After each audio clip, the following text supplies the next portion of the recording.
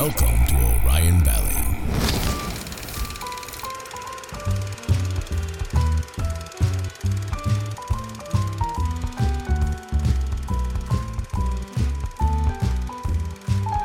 Hello, film listeners. I'm Josh Wall, and frankly, I love movies. Welcome to my podcast where I dissect films with fellow film enthusiasts and discuss why we love the medium as much as we do.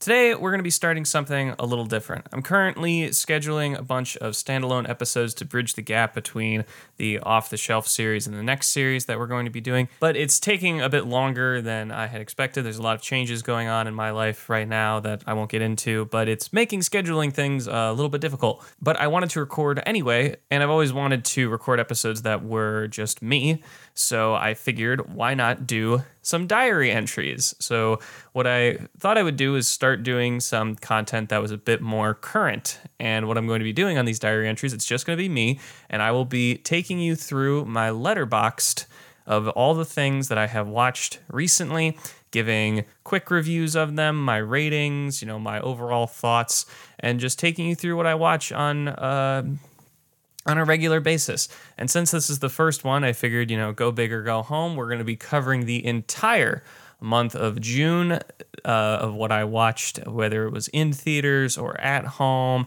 on streaming service, on physical media, whatever it is. So this is going to be diary entry number 1. I'm very excited to start this new thing, and I want to try and get these out a bit more regularly. I'm not going to set like a schedule for them because they're kind of impromptu in that way. So this one is just going to be covering the month of June. I'll do another one probably in a couple weeks here about the first half of July, and then probably another one to finish out July. But I'm very excited. I hope you guys enjoy this. So let's get right to it. Again, only for the month of June here. So starting on June 3rd, and you'll notice that some of these are going to be future film episodes coming up, and some of them are much more recent releases. I have a director binge in here. I have some rewatches. I have some first watches. It's very exciting. And the first one was my very first full, all the way through viewing of Trainspotting. Very excited because this is going to be a film episode coming up very soon that I recorded with my buddy Tyler Harner, who is a friend of mine from Ithaca College, that recorded the episode in the ice storm with me during Hollow Thanksmas. Trainspotting, I don't want to get too much into it because, I recorded an hour and a half long podcast about it. But it's interesting how this was actually, I had seen half of the movie back in high school, and for some reason I just never finished it. And so I decided, when Tyler said it's one of his favorites, I was excited to actually watch it all the way through. And man, what a fucking wild ride it is. I gave it 4.5 stars. I gave it a like on Letterboxd. It is, the most energetic and enjoyable movie about heroin addiction. We compare it a lot to Requiem for a Dream throughout the podcast. That'll be coming out, very soon. And how that movie is extremely depressing and you never want to watch it again, but you can see yourself coming back to Trainspotting because of the characters and because of how just balls to the wall energy it is, and it takes you through such an interesting ride. And I was really happy to kind of now finally, check it off the list that I fully watched it. So yeah, that was the first one. I watched that on June 3rd of this year. 2 days later, on June 5th, I went back to the movie theater to see Top Gun Maverick. I say back to the movie theater. I mean, I just went to the movie theater. This was my first time watching it. And I have been very excited for Top Gun Maverick. Top Gun 1 is a very important film in my family. It's one of my brother's favorites. It's a classic 80s movie, so my mom loves it. I think it came out the year after she graduated high school. So it came out in 1986. I've always loved it, and I was very excited, for the sequel as soon as the first trailer dropped way back in the, late months of 2019, or it may have actually been the summer of 2019. I can't remember. But obviously this was a big, like one of the first movies to be pushed back because of COVID. It was originally going to come out in May 2020, and then they pushed it to November, and then they pushed it to the following year, and they just kept pushing it back and back and back. And finally, in the spring, Memorial Day weekend of 2022, Top Gun Maverick hit theaters. And I obviously was extremely excited about it. I've been wanting to see it forever. And, just all of the press surrounding Tom Cruise and how he was filming Mission Impossible in Europe when COVID, hit, and he was trying to continue to film that. And obviously the meltdown that ensued and took the internet by storm. And we, saw him going to see a screening of Tenet in theaters during COVID. He's just been trying to get movie theaters back up and running and get movies made. And I gotta say, I think he won. Top Gun Maverick is an incredible experience. It's my favorite movie of this year so far. It was an incredible, just ride. It was obviously the aerial stuff is so well filmed and just amazing energy. It really encapsulates you. You are glued to the screen the entire time. I saw it on the biggest possible screen that they have at the Regal here in Binghamton, which is not an IMAX screen, unfortunately. But it also makes it it's its own movie. Yes, there's callbacks to the original film, and it has literal flashbacks.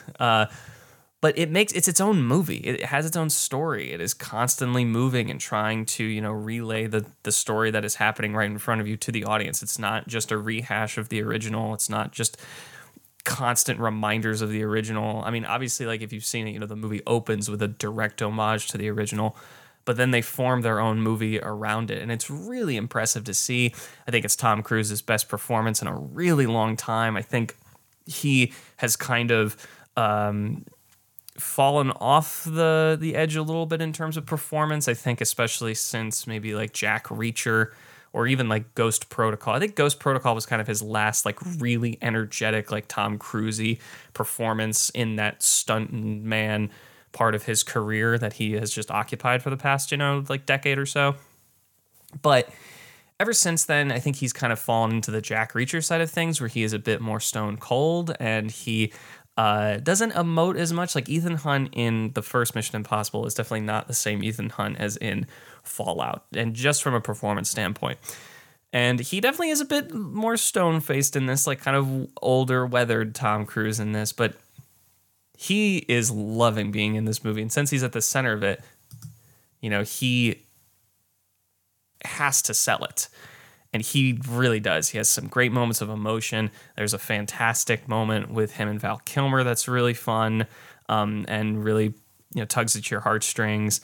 And it's just such a satisfying movie. I don't want a Top Gun 3. I think this was just a wonderful return to form, return to movie theaters, even though obviously we've been going back to movie theaters, for almost a year now. But this is what movies can be. This is what I look for when I go to the movies. I look for this type of experience. And, obviously it's a sequel, and, big IP franchises are the thing that is dominating our culture right now. But, I think that this is one that still proves to be that you can make a singular movie and update, technology, just filmmaking tactics, to, really bring back audiences, and it's been making so much fucking money. I'm so happy with the success of this movie. I'll just gush about it forever. It's so great. I can't wait to watch it again. It's phenomenal. If you haven't seen Top Gun Maverick, please run to the theater to see it. It's really, really special. So I gave that 5 stars on Letterboxd, and of course I got a like. And it's just great to have movies back. It's just really great. Also, if you hear the clicking throughout this, it's because I've Letterboxd here on my computer, and I'm clicking on the mouse to scroll through. So that's Top Gun Maverick. Next up, 2 days later on June 7th, I watched a film called Last Night at the Alamo, which is from 1983, that is directed by Eagle Pennell. I heard about this movie because I heard Ethan Hawke and Richard Linklater talking about Eagle Pennell, because he is this kind of Maverickian director from Austin, Texas, that it was pretty, well known in that scene in the late 70s and the early 80s. He made 3 films, I believe. One of them is called The Whole Shooting Match, Last Night at the Alamo, and I can't remember what the other one's called. But he also made a short film that I watched recently called Hell of a Note. And Last Night at the Alamo is his last film, and he died very, very young, was kind of the inspiration for Sundance. You know, Robert Redford took a lot of inspiration from him. Specifically, I think he cites The Whole Shooting Match, which I have not seen yet at the time of this recording. But I believe all of his work is on the Criterion Channel, which is where I watched this. And this was a part of Ethan Hawke's Adventures in Movie-Going series that he did with Criterion. Essentially, this movie is about, it is an embodiment of the hangout genre. And it's about just a group of people like either down on their luck or, just looking for a good time, hanging out at this bar called the Alamo in Austin, Texas, that is going to close down the next night. And they try and do what they can to keep it alive and to keep it in business. It's really short. It's an hour and 20 minutes. It's really wonderful. It's a wonderful movie. I really loved it. I was not expecting to love it as much as I did. I gave it 4 stars and gave it a like. If you're not a fan of the hangout genre, you may not like this because, I hate to use the term because it is so kind of weathered and tired at this point that like nothing really happens. Which, yes, if you're looking at a traditional film structure or narrative, sure, nothing really happens.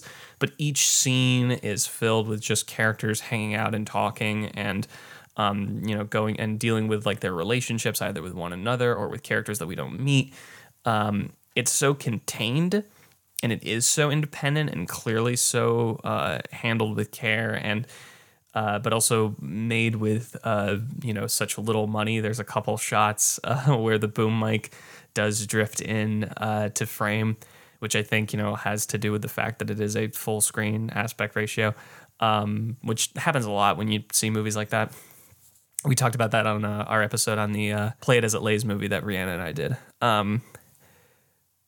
But yeah, no, this movie has so much heart to it. Like the characters feel like characters. You really feel their relationships with one another. Every actor like really is putting in a lot of work for their character. I want to give a specific shout. The 3 people that I like really drifted towards because they get a lot of screen time.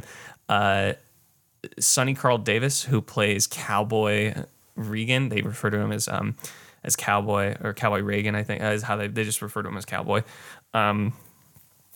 He's so good, and he's clearly so damaged and has this image of himself that he has this ego and persona that he has to keep up, and he is known for something that happened in his past, but he isn't maintaining that success. And I think that that's such a small town local character that I really love and I find very interesting.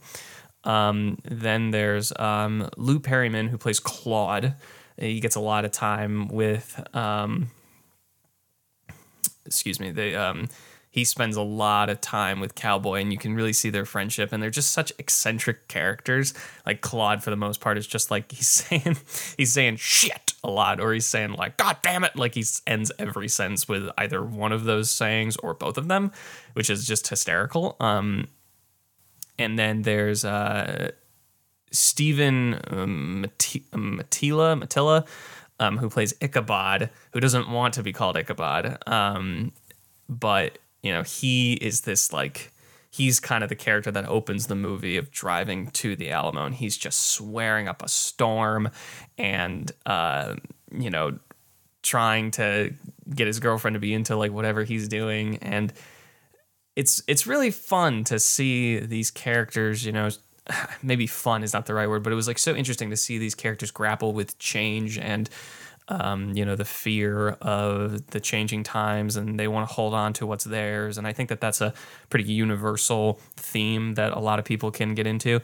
But it's just used like to the utmost simplicity here. And it's in beautiful black and white. The camera has some really amazing shots. Most of them, just are since just like watching these people. And all these characters are overlapping and talking, and so sometimes the sound drowns it. Like, it's such an indie movie, and you can see the inklings of Linklater in this. There's stuff for Dazed and Confused and Slacker, and it's really inspiring. And the fact that he made it for $30,000 and died just a few years after, like it's sad. And I wish he got to make more movies. But yeah, so if you have Criterion Channel, definitely check out Last Night at the Alamo, directed by Eagle Pennell from 1983. So I gave that 4 stars, and I gave it a like. I'm definitely going to be rewatching it very soon. Okay, moving on. The next one on our list is the only other one that I believe on this list so far is going to be a future film episode, which has not been recorded yet just because of some scheduling conflicts. I promise new episodes will be coming out very soon. Don't worry. We have some really good ones cooking up for you. A lot of them just have to be recorded in August because of the nature of the guest schedule. But they're really good. And this one I think is going to be really great. I'm very excited. We're going to be talking about, with my friend Alex Coburn and I are going to be talking about House, the 1977 Japanese film that has kind of become infamous in a way because of, its resurgence on Criterion and word of mouth. I don't really know how to accurately describe this movie, and I'm actually kind of glad that I haven't recorded the episode on it yet because so much happens in it, and it's so trippy and just such an experience that I'm glad that I've let it sit, and I'm going to rewatch it before we record that episode. I'm very excited about that. I gave this movie 4 stars. I did not give it the like button because I don't really know what to make of this movie. It's just so bonkers. Like it's an engaging movie, which is why I gave it such a high review, even though I don't really know what to make of it, which I think is kind of a testament to a perfect first viewing. You don't really know what to make of a movie. You just kind of let it wash over you and you enjoy it. That happened to me when I first saw, Eternal Sunshine. I just kind of let the movie wash over me and I was like, I don't know what that was, but it's one of my new favorites, and it's still one of my favorites. But this movie, essentially House, is about a group of school friends who travel to one of their relatives' house, and a bunch of wild shit happens. Like, I don't really know how else to describe it because it's so insane, and the imagery and the effects and whether practical or visual, like it all looks so good. It's made by it's a Japanese film, and I do not want to try to attempt the director's name. I know I'm going to butcher it, but it's a popular one on Criterion. As you know, I'm a big fan of Criterion, so a lot more movies on this list are going to be from there, but we'll get to that when we get to it. So yeah, I'm very excited to rewatch this movie. I think after the second viewing, I'll have a bit more of a, at least somewhat of an idea of what to say. And again, I'm really glad that we've waited because I think just recording it after the first viewing would be too much. I wouldn't have fully processed it, but it's creating something that you've never seen before. I don't know any other movie that's like this. So if you've never seen House, I would definitely recommend it. As I said, I give it 4 stars on Letterboxd. It is just, as my review would say, it is whack.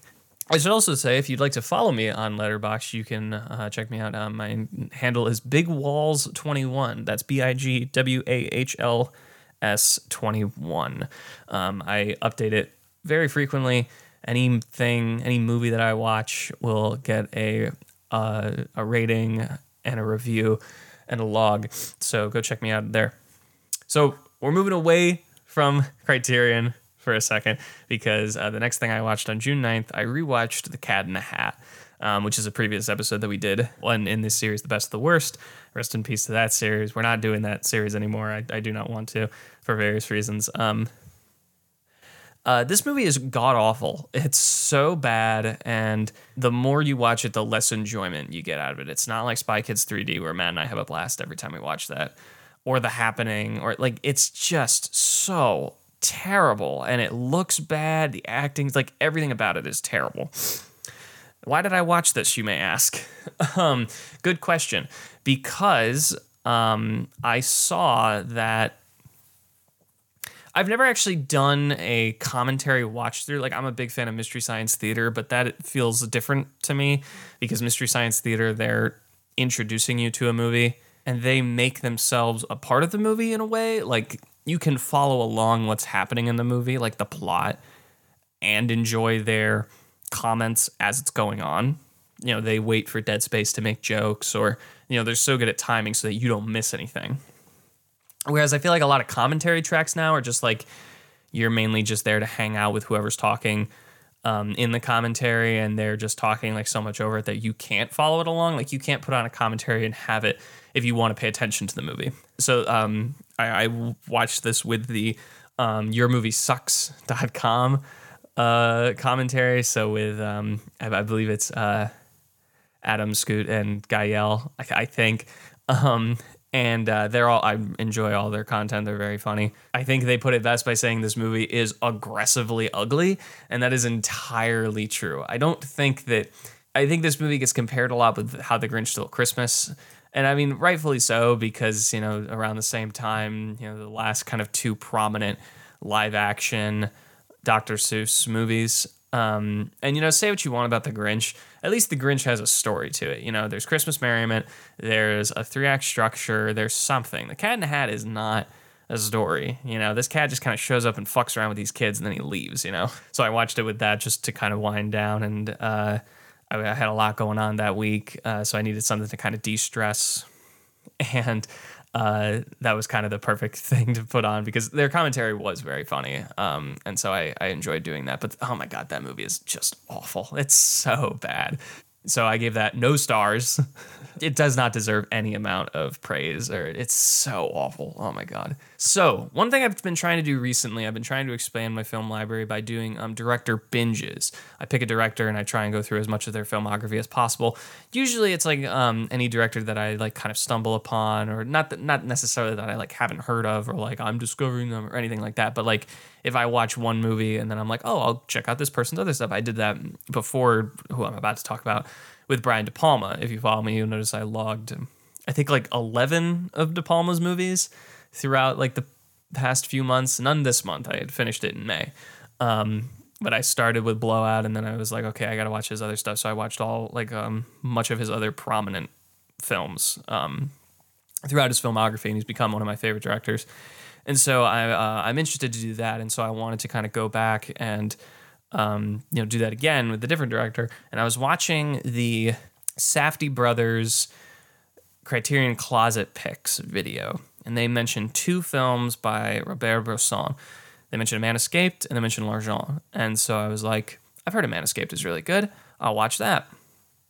And that's on Criterion. I think it's also on HBO. I could be wrong, but I watched it, and it's tremendous. It is a phenomenal movie. So on June 12th, I watched that. I gave it 5 stars. I gave it a big old like. Robert Bresson often gets called like the patron saint of cinema in a way. He's making a lot of movies throughout the 50s and the 60s, and has a very distinct style to him and topics that interests him. I think escaping judgment or trying to evade capture and trial is a big theme through a lot of his movies, as we'll talk about. But A Man Escaped is just an amazing movie. It is a perfectly told story. Like from the get-go, it's like really well paced. The action is constantly moving. You understand what the main character is going through. You understand everyone's side in the situation. When new characters get brought into the story, you feel that they're actually characters, and they're a part of the story and have some weight to what's going on. And it's incredibly riveting. The entire final 20 minutes, that is the actual prison escape. I don't think that's a spoiler because the movie's called A Man Escaped, and the Safdies say it's like the best movie that gives its ending away in the title. So don't yell at me. That's Bresson's problem. But it's the entire, like, the way he plots the escape and how he find out like where everything is in the prison and his position and how he tries to get out. And then when he finally like attempts it, it's just so incredible to watch. So that, yeah, I think it's a perfect movie. I gave it 5 stars. It's by far my favorite of the Bresson movies that I've watched. So far I watched 2, 4, I believe 6 of his movies throughout this month that I'll be talking about. Next, I actually did on June 14th, I did a double feature of 2 of Bresson's films, 2 of the shorter ones that I was excited to watch. One of them is from 1962. It's called The Trial of Joan of Arc, not to be confused with the film from the 1920s, The Passion of Joan of Arc. It's a very different film. The Trial of Joan of Arc is about an hour long. It details, as it describes, the actual kind of courtroom drama aspects of the trial of Joan of Arc, and then ends with her with the verdict and her being burned at the stake. Again, I don't think that's a spoiler because that's the story of Joan of Arc. Everyone knows it. I didn't really find anything super interesting in this film. I gave it 2.5 stars. I watched it mainly because it was short and I wanted to, again, delve deeper into Bresson. And I think this one is just really slow, even though it's an hour. You kind of expect it to get to the nitty and the gritty. I think it's just kind of going through the motions. I struggle, even though I mentioned it as such, I kind of struggle to call it like a courtroom drama. Like it's kind of just going through the Cliff Notes version of the Trial of Joan of Arc. There's not a lot of emotion in it. There's some interesting ideas, particularly with the ending and how they film, the verdict. And but overall, I found it kind of dull. There wasn't really anything for me to latch onto. There wasn't a performance that stood out. There wasn't a huge takeaway other than just, the story of Joan of Arc itself. It was kind of a in one ear, out the other ear, which was kind of unfortunate. So I didn't really enjoy that one that much. But the other one that I watched that I did very much enjoy was Pickpocket, which is from 1959, one of his more celebrated films that's about essentially a guy who is really fucking good at pickpocketing. This movie, I think, it's really short. It's really short. It's 75 minutes. And this one, I think, is a much better paced story than Trial of Joan of Arc. This one has a lot of really interesting character moments, relationships between everybody. I love a good movie, where a protagonist is obsessed with something. You can very much tell that this is not only is he good at what he's doing, but he is very much obsessed with it. There's a scene early on in the film where he's talking about thieves and the nature of if theft is good and the nature of if it's like okay or it's really interesting, and you start to really side with this guy, and he's not doing anything that doesn't that is extremely harmful, but obviously he's stealing, which you automatically kind of accept as being not so great. Hot take. It's a really interesting movie, and it has some really good tension in it. It does really well with close-ups and showing you in action and building the tension that way. And it has a really good relationship subplot between him and his brother and then this girl that they meet. I really enjoyed Pickpocket. I gave it 3.5 stars. And I'll get into, I think Bresson does really well with emotion and playing with, how you're looking at the world that he is presenting to you.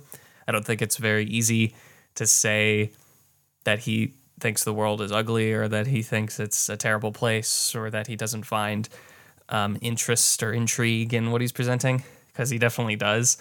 But yeah, this one, the tone is very interesting. I really enjoyed Pickpocket. And then later that night, I decided to settle in for a rewatch. So on June 14th, I watched 3 movies. Again, 2 of them were much shorter, but and I watched during the day. But this one I settled in for an evening rewatch of A Clockwork Orange from 1971, directed by Stanley Kubrick. A movie that has been a part of pop culture iconography for at this point over 50 years, which is wild to think. For better or for worse.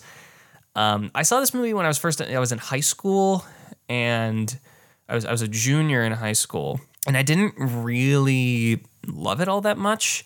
One of my hotter takes in movies is that I always found the second half way more interesting than the first half, which I think a lot more people latch on to the first half because it's about all the debauchery and, setting up the world.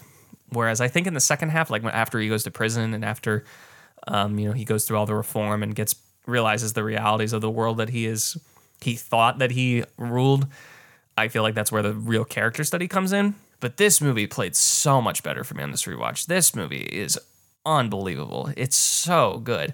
I give it 4.5 stars. I gave it a like. As I said, I rewatched it. Like I said, I think that I still enjoy the second half better than the first half, but it is a complete story. It is a complete character study. Everything that is set up in the first act or the first half comes through to fruition in the second half. And the world that you are kind of surrounded by is very gross and very disturbing, and is a place that you don't want to be in. But Kubrick makes it flashy, and the choices that he makes are like that of a symphony.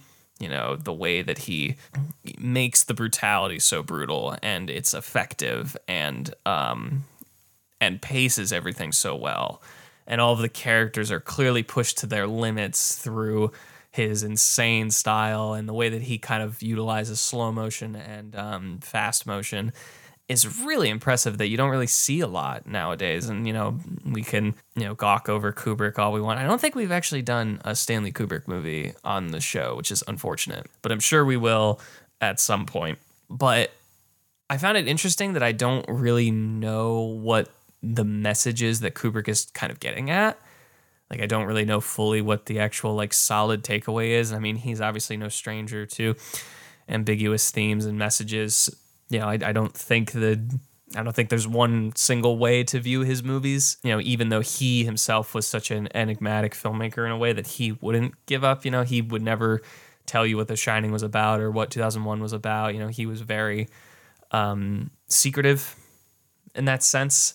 He, I think as a director, he clearly had a lot of, and just probably as a person, he had a lot of trust issues. He trusted his audience to an extent, in that he pushed them, but he also relied on them to, well, maybe not relied on them, but he expected them to then make their own opinions as opposed to flock to him for answers. But the movie is such a fluid and complete journey that I was just blown away by it this time around. And I understand why people don't like it. The first half is incredibly off-putting and so disturbing. And so it is a huge turnoff for certain people, and I totally understand that. But for me, it just really worked. And watching all of the choices that Kubrick makes, and how he, utilizes the camera movement to the music, I think is the real achievement to the story. So.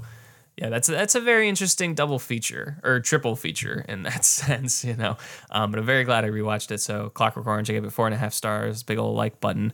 Yeah. All right, before I continue, let's take a quick break to hear a word from our sponsor. Let's be honest, folks. We've all turned to the fridge when we're in desperate need for home decor inspiration. How many households have you been in with a bowl of fruit painting on the wall? It's a worldwide phenomenon. And it's heartbreaking when you realize your favorite fungal ingredient just doesn't liven up your living room as you thought it would. But have no fear. Even though the mushrooms in your fridge don't have much personality, you can add some cheeky, curvaceous toadstools to your walls. Introducing Tushrooms. Former film guest Lexi Cutmore has put her artistry out into the world, and let me just say, it's one of a kind. With the cap of a mushroom and body of a female figure, Mushroom Ladies come in a variety of customizable colors, shapes, and sizes. The drawings are a unique way to add some personalized color to your home. Plus, who isn't all about body positivity at this point? Get with the times, people. To order your Tushrooms, visit Underground Art Project on Etsy.com. That's Underground Art Project on Etsy.com. That's UNDGNDARTPROJ. Customize your fungus female today. And we're back.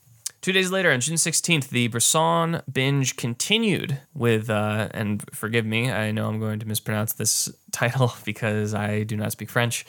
I believe it is pronounced Lazare Balthazar, which I believe translates to Random Balthazar. This is a movie about a donkey that is transferred from owner to owner throughout a couple different families in a small town in France. And you get to see their relationships with one another, and how the horse is kind of the framing device of the actual narrative. It is on Criterion. This movie is remarkable. It is beautiful and incredibly upsetting, but it's so perfectly handled. I gave it 4.5 stars. I gave it that big old like button. I don't know if I've mentioned it on the show before, but I'm not a fan of animal movies. Particularly I think that the dog lover genre in particular was, starting with the family-friendly series of Air Bud and then moving into things like Hotchkiss. Is that what that movie's called? Or that one Richard Gere dog movie, or the a dog's purpose or a dog's journey or just all of that shit. I don't like it. Or Eight Below. I hate because they're so easy, manipulative, emotion tugging movies that I can't get into.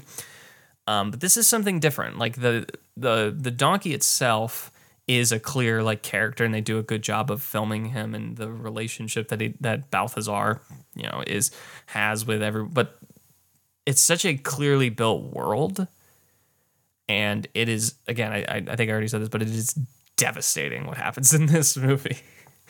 And obviously, it being a story about an animal, I think you can kind of tell what happens, but trust me, you don't, because there's so many other stories that are intertwined around this horse that it's just fascinating. And I think that this was the movie that really made me kind of key into Bresson's real creative power. Because A Man Escaped, when that finishes and you just watch it, you're just like, fuck yes. It's like a feat, that movie. But this, like, you end it with such an amount of sadness. But it's not like Haneke, who we've talked about with Piano Teacher. Like, it's not so aggressively cynical and punishing to the audience. I say that with love. I love Haneke. He's the man, don't get me wrong. But Bresson is not telling you that the world is pointless. He's devastated with you. He's not punishing the audience. He is right there with you and just being like, it's a damn shame. And I think it's so much easier for an audience to look at Bresson's film, particularly this and the sister film, which I'll talk about in a second, called Machete, that that's all he is, that he's just like portraying a very dark, depressing, terrible world that's just going to eat you up and swallow you whole. But this movie, there's so much beauty in it. There's so much beauty in the imagery and the character moments and the beats that there's like 4 different like character stories going on, but he paints such a beautiful canvas for you. And I think I say this in my review, that it's a flower slowly wilting away rather than just being stepped on, So I think that's the beauty of this movie. And again, it is extremely depressing. It is devastating, but it's an incredible film. I love Wazar Balthazar. I still like A Man Escaped more, and another film of his that I'll talk about later. But this one is really special, and I'm excited to return to. All right, then on June 19th, I took a big switch from narrative films to the documentary world, to a documentary that I have been kind of putting off for a while. Directed by Alex Gibney from 2005, I watched Enron, The Smartest Guys in the Room. I think this was on Hulu. This movie's great. It's really interesting. I had first heard about Enron from The Simpsons, which is a clip that they reference in this documentary about, I think Skinner gets broken up with, and they're at I think if they're at Epcot or something, they're at some amusement park. And Homer's like, Principal Skinner, do you want to go on a ride with us? And Skinner goes, I'd prefer the ride of broken dreams. And Homer goes, oh, you mean the Enron ride? Come on. And the ride is just a roller coaster that's the stock market crashing, and then it goes up again, and then it crashes, and then you go into the poorhouse. It's a great visual gag. But that was my first time hearing about Enron, that I didn't really have any real, connectedness to it when it was happening because I was so young. And I love Alex Gibney. He's one of my favorite documentary filmmakers. All of his movies are so entertaining, and has such a wide encompassing knowledge of the subject material, but he's also clearly trying to make his own point. So he does such a good job of setting up the actual situation or the topic. So in this being Enron, if you're unfamiliar, Enron was an energy company that was big on Wall Street. And then it was revealed that there was so much corruption going on. I don't want to reveal too much about the story because it's fascinating how it unravels.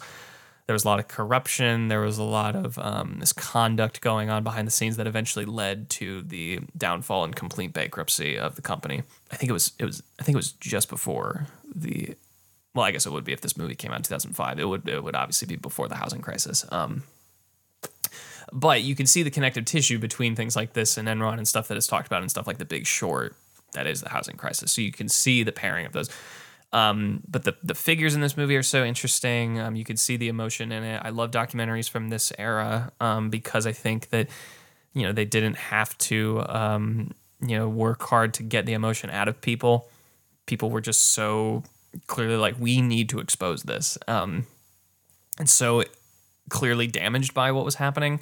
Yeah, it is a fascinating movie. And again, very, very entertaining. And so I'm glad I finally crossed it off my list. I'm a big fan of documentaries. Even though I don't watch them as much, I can always watch more. I know that Alex Gibney is going to, put together a good one. I need to watch his movie. The one that I haven't watched of his that I really need to is Taxi to the Dark Side, which I believe he won the Academy Award for in 2007. So I need to watch that. But yeah, Enron, The Smartest Guys in the Room, gave it 4 stars. I really enjoyed it.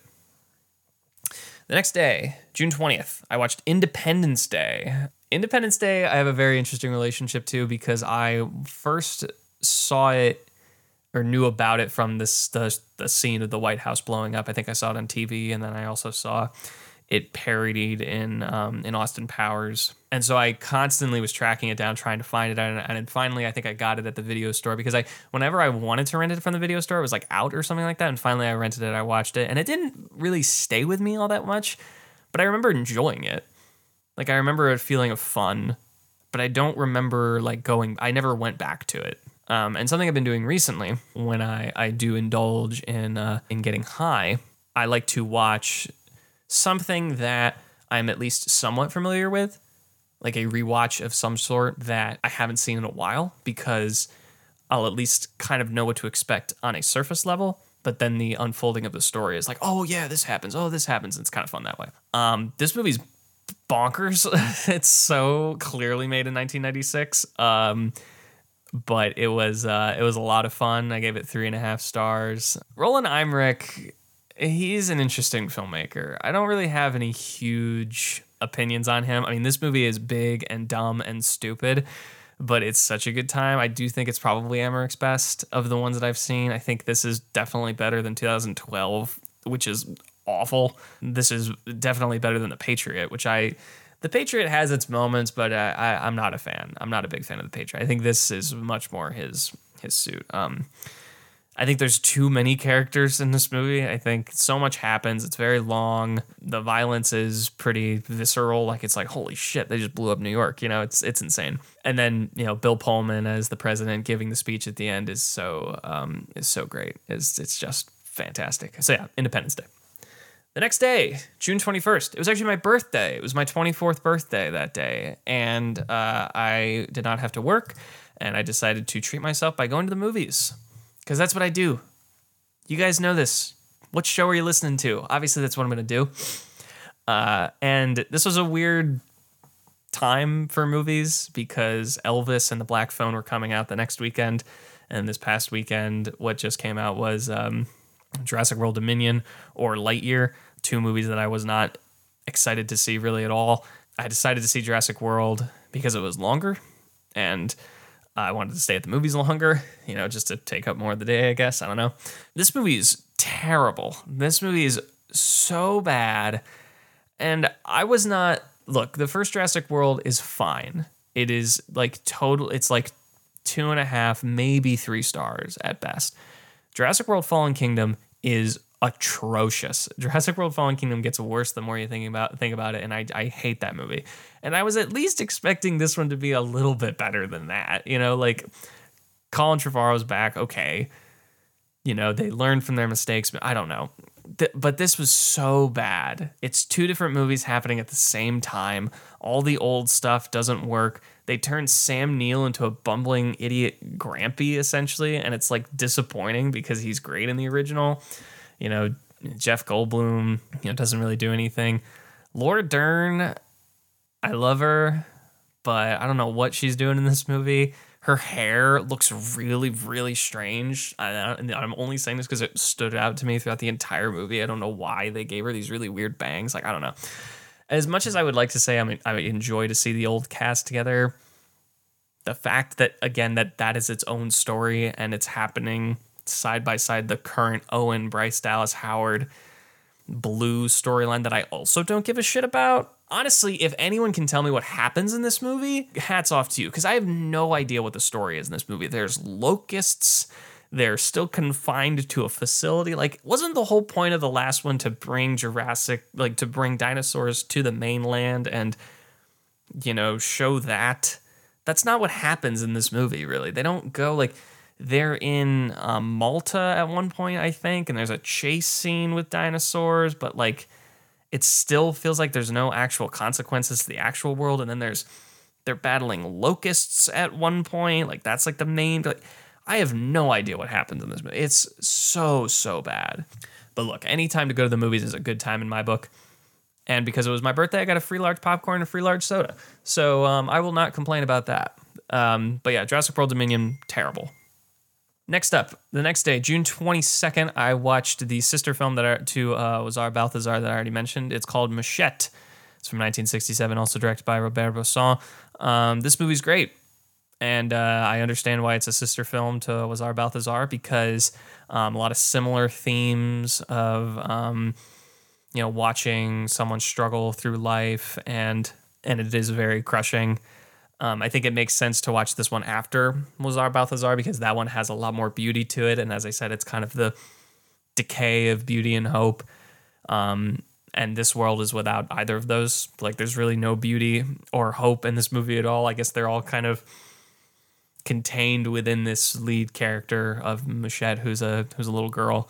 And then everything else that happens around her is just, like, incredibly crushing.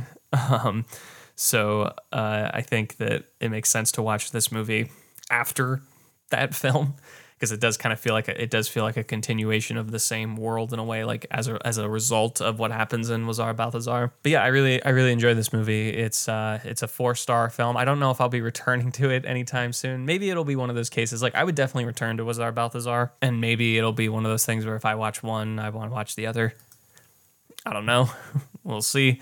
I'd say it is a crushing movie, which is why I didn't give it the like, because I liked it, but like it wasn't one that I was like, yes, you know. So yeah, Machete, great movie. Next up, I took a 4-day break. Wow, that was a long time for me, I guess. On June 26th, I watched David Lynch's Lost Highway from 1997. I had thought I had seen this movie.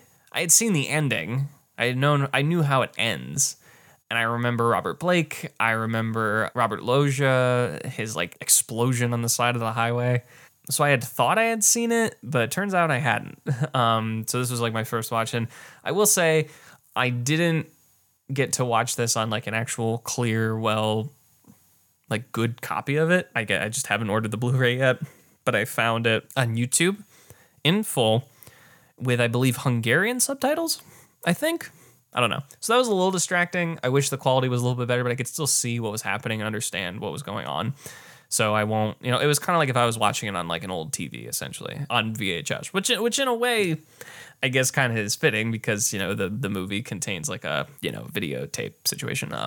But this movie's great. I really enjoyed it. David Lynch has kind of become a comfort director in me, mainly because I really appreciate his films and what he does. I always think it's going to be an interesting experience. I say this only having seen half of his movies. We haven't had the chance to talk about him on the show. We will soon, though, I promise. But this movie is a true nightmare. The way it like portrays certain imagery and characters are, how they fill the frame is very Lynchian. But it's also one of his more slower paced films. Like Blue Velvet, I think, moves really well, and even like Mulholland Drive, they all move pretty well, despite the fact that they're all, I think, over 2 hours. I'm very intrigued by this movie. This is another one where I'm not really sure what it's about.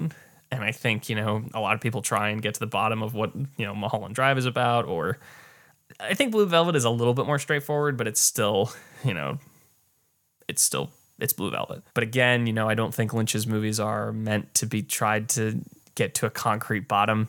I think it's just something that it's kind of like the Mary Poppins bag where it's just like constantly like never ending. But I was very intrigued by this film. I would definitely like to rewatch it in better quality. I know they just remastered it in 4K to put it back into theaters as they did with Inland Empire, which I have not seen and I've been wanting to see for a long time. But I do not live in New York City, so I was not able to attend a screening of that. Nevertheless, I still very much enjoyed this movie and my viewing of it. So I give it 4 stars, gave it a like. And David Lynch is amazing. All right, we're nearing the end here. We got 3 more films to talk about. June 29th, I watched L'Argent, which is Robert Bresson's last film from 1983. And I figured this was a good way to end the binge of Bresson, to end where everyone kind of ended with him. His very last film, the only film that he made in the 80s, all about the passing of a forged $500 note, but how it travels from, the person who initially gets it and then how it is passed on from person to person and the story surrounding it.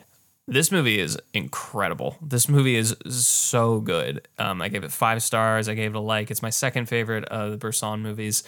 I still like A Man Escaped more, but this movie is, the way that it's paced is so fascinating. I think every single scene is paced like the exact same, which gives the emotion a real resonant quality to it. And it was just so interesting in the way that it ends. It is it's a very chaotic movie, despite the fact that I said, it is very paced. I wouldn't necessarily call it, it's not tension-filled like A Man Escape is, but it is very destructive, especially in the final act where you're just like, God damn it. This is also the only film of his that I've seen, of the ones that I mentioned, that is in color.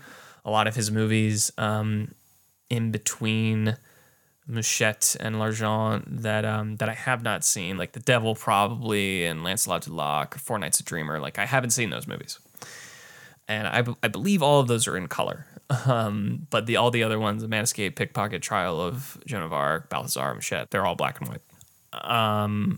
I guess Balthazar translates to Balthazar at random, as opposed to just random Balthazar. Interesting. Again, I don't speak French. Anyway, yeah, L'Argent is a great movie. The thing that I really loved about it, other than just seeing how the situation escalates, and is the way that it looks.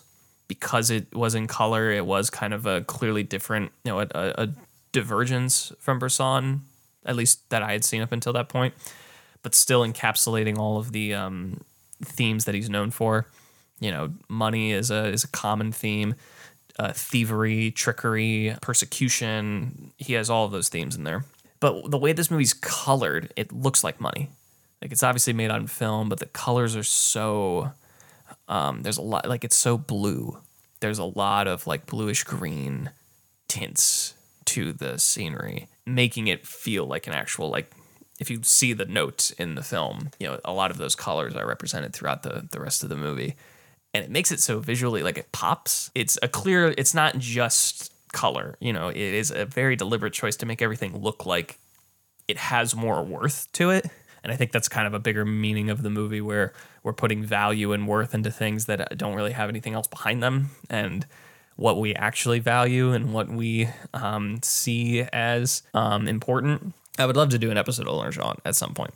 I remember, so I mentioned that they talked about this on the Safdie's Criterion Closet picks, and Benny, I think, said that he thought this movie was like a dark comedy because it's like a practical joke gone horribly wrong. And I guess I can see where he's coming from with that, but the way that the story plays out is so much more punishing. I mean, obviously, like, Bresson can be funny in his own right. Like, I think of all the movies that I've seen of his that could be funny, I think Pickpocket has the most kind of like, it's a living kind of like vibe to it. L'Argent is dark, though. It is very, very disturbing. Like, it doesn't feel like a last film. He lived another... Yeah, he lived till 99, so he lived another 16 years without making a movie. So it's a weird movie to end on, but I think that last movies are fascinating. I don't know if there's a lot of self-awareness to think that this is his last movie, or like that he knew that he wasn't going to make anything else after this.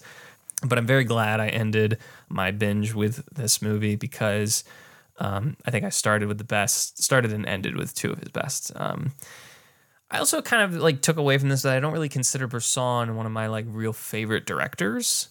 I don't really consider him like a guy for me that I consider like Lynch or De Palma, after binging their works. But I'm really glad that I went through this. I like I said, I watched 6 of his movies. I'm really glad I went through this journey of, kind of learning more about him and what he's interested in and why people love him. I understand why he's so highly regarded. And I guess like I really loved, 4 of the 6 movies I watched. But I guess I'm not really going into the movies like having so much personal influence or thinking he's one of my favorites. But like I'm not really obsessed with him as an artist. More I am as I just enjoy his output. I don't know. It's hard to explain. I'm not trying to bash him or, say that, his artistry wasn't valid or anything like that. It's just interesting. That's all. I'm just kind of very rambling at this point. So anyway, Bresson binge is over. L'Argent, 1983. I gave it 5 stars. I gave it the like button. All right, 2 more films. On that same day, another double feature, I watched L'Argent during the day, and I watched this next film at night. Another example of watching a movie under the influence as a rewatch. This is a movie that's really important to my childhood. That I have not seen in maybe like 10 years or maybe more. I don't know. It's I, Robot. I know I said that Will Smith didn't do anything for me. This movie, I guess, is kind of the exception to that. So I guess Men in Black and this. I love Men in Black. That first one is so good. I, Robot, though, is interesting. I saw this movie when I was 5, I think, or 6. I had to be at least 6 because it came out in 2004. I remember one time my dad came up to visit us, and my brother and I went to see him. We went to Niagara Falls. We were gonna rent a movie in the hotel room, and we were I wanted to watch Shark Tale, but my dad and brother wanted to watch Dodgeball, and so they were like, "Okay, if you watch Dodgeball and you don't laugh once, then we'll watch Shark Tale next," which I learned was just ended up being bullshit. Not because I think Dodgeball is funny. I mean, I do. I love Dodgeball. But it was because we ended up watching that movie later at night, so I was going to go to bed anyway. So we watched Dodgeball. I obviously thought it was funny. Dodgeball's fucking great. I love Dodgeball. Then I had to go to bed. But they ended up watching iRobot, staying up later. And I watched half of iRobot with like my one eye open, trying to pretend that I'm asleep, This movie is essentially just bad Minority Report, and I think that's probably why I liked it so much, I really liked it as a kid. I gave it 2.5 stars this rewatch because I don't really think it's a good movie. I wouldn't call it like an entirely bad movie. There's just things about it that don't work. But I gave it a like because, again, I watched it under the influence, and that was definitely a fun time. And there's some nostalgia attributed to it, so I cannot deny that. It was a good change of pace after Bresson binge, because it's very straightforward. Anything you need to know story-wise about this movie, the movie's going to tell you. Like, the movie will just flat out, like, a character will just be like, Will Smith, you don't like robots, or this is my character, or I do this, and this person does that. Like, it's so straightforward. I will have to give this movie credit for introducing me to the song Superstition by Stevie Wonder, which is, one of the greatest songs of all time. It has some horrendous Converse product placement in it that is just like so in your face and so 2004. There's also some really bad CGI, especially the fact that this movie hinges on its CGI because there's robots and shit in it. And it's I think it's in like 2035 or something like that. I can't remember. It's honestly, it might be the same time as Minority Report. Like it's the same, and Minority Report came out 2 years before this. So this movie is incredibly influenced by Minority Report, obviously, which is why it exists in the first place. So yeah, so I had fun rewatching this. There's things about the story that I had completely forgotten about, and that I was kind of like, oh, this is what this movie is. Okay. So it's fine. Like it's kind of a whatever movie, but it has some nostalgia for me. So I am glad that I rewatched it. And finally, we've reached the end of the June section of this diary entry. Finishing it off with a new movie that I had been wanting to watch for a while. I watched on the last day of the month, June 30th, and that is Cha-Cha Real Smooth. This is Cooper Raif's second film after Shithouse. This movie won the Audience Award at Sundance and was acquired by Apple TV for, I think, the biggest distribution deal that Sundance, I don't know if it's ever had, but had this year. It was the big one, and it's the same thing that Apple did with Coda the previous year. Cha-Cha Real Smooth is essentially about this college graduate named Andrew, played by Raif, who meets Dakota Johnson and her daughter, played by Vanessa Berghard, who is autistic, and they develop a relationship, like a platonic relationship. I was excited for this movie because I really loved Raif's first film, Shithouse. I think it has all the hallmarks of a really great first feature film. It has a lot of heart. It's really simple. It's really messy. but in all like the best ways. Like it's a really special movie. If you haven't seen it, I do highly recommend checking it out. I think it's on Showtime if you have it. And, I was excited that he was getting, some more acolytes for his new film, and, that he was, kind of coming more into the mainstream as a director. And I was like, okay, this is great. This is inspiring. He's in his young 20s. He's already made 2 films and, has success with people like Dakota Johnson's in this movie, as I said, Leslie Mann, Brad Garrett. And so I was excited, and I was really disappointed by this movie, unfortunately. Like, I think I gave it 2.5 stars. I did not give it the like, I think it's fine. Like, I think it has a good sentiment. It's obviously made from a positive viewpoint. It's very crowd pleasing. I understand why a lot of people do like this movie because it's very sweet. I didn't really find the story all that interesting. Like, I think the story wears out after a while. Like, the air starts to go out of it. Like, it doesn't hold your attention all that much, I feel. And I think, honestly, Cooper Raiff is the downfall of the movie for me. I did not like his character at all. I did not think that he fit the role. I understand why he cast himself in the lead role, and he did it in Shithouse, and he's really good in Shithouse. Like, he acts really well, and the character makes sense for what he's trying to do. But this is, and I'll at least give him credit that this is a different character. This is not the same character as that. But I found him incredibly unlikable. I found him very annoying and not interesting at all. But also, he makes some very interesting choices as a director that really plagued the movie. I understand that this is a bit more of a low budget, independent movie, so there's a lot of handheld camera, and I used to praise handheld camera a lot more than I do now. And I mean, like, people like Darren Aronofsky have had great success with it and used it, greatly to the effect of the film, like The Wrestler or Black Swan. But this kind of felt lazy to me. Like, I feel like there could have been more ways to do a low budget movie that still looked good. Like, I don't know. Like, I don't know. It didn't really look good. And the editing is atrocious. Like, scenes just don't finish. There are full scenes that just don't resolve at all, and they just cut to the next scene. Scenes, I think, in terms of this story, they needed to have a beginning, a middle, and an end, and a conclusion to move on to the next thing. And if they did that, I probably would have enjoyed this a lot more, because there are ideas that are not fully formed because scenes don't actually end. And that doesn't mean they go on forever. It just means they're cut off. They're just nipped in the bud before they can make any actual statement or connection to the rest of the story and bring new ideas or connect other ideas to the actual narrative. And it's frustrating. Like, there's a scene where like a fight breaks out at a dance and it just ends. And it's between important characters that could like affect the relationship and like actually have ramifications for the rest of the story, and they just don't show that. And it happens so many times throughout the movie. It's so frustrating. Like, it was so, like, I was like screaming at my TV. Like, it just needed to, like, I think the movie's like an hour and 40 some minutes or something like that. Like, it doesn't need, I wish it was a little bit longer. It could have benefited from being a little bit longer, because scenes need to resolve, at least in terms of this story. I understand there are movies that do this also to great effect. I'm not trying to make a sweeping statement about all filmmaking. I'm saying for this particular movie, if scenes had actually concluded like a scene normally does, I think they could have really brought the idea home. But this ended up just kind of being like an actual sophomore slump for me.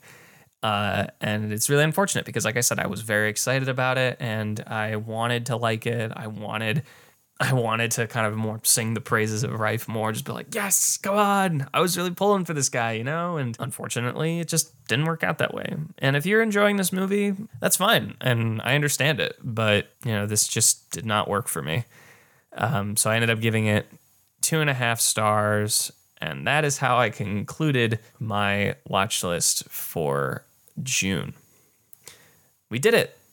That is the end of this diary entry for June 2022 of what I watched. I want to thank you guys for listening to the show and just for, being a fan and being patient with me during the hiatus and going with me to try this new piece of content. I'm honestly very excited about this, to get this out to you guys, and I hope you enjoy it. If you'd like more Frankly I Love Movies content, please be sure to go check us out on social media. We are on Facebook and Instagram, Frankly I Love Movies, and we are at Frankly_podcast on Twitter. And obviously, if you'd like to follow me on Letterboxd, you can check me out at BigWalls21. That's BIGWAHLS21. I'm going to have another diary entry for the first half of July, I think from like July 1st to like July 16th, I think. And then I'll do another one for the second half. But I should have that one out in the next couple weeks or so. And I'm really excited for what is to come. And it's just nice to be creating content again. Thank you guys so much again. I'm Josh Wall, and frankly, I love movies.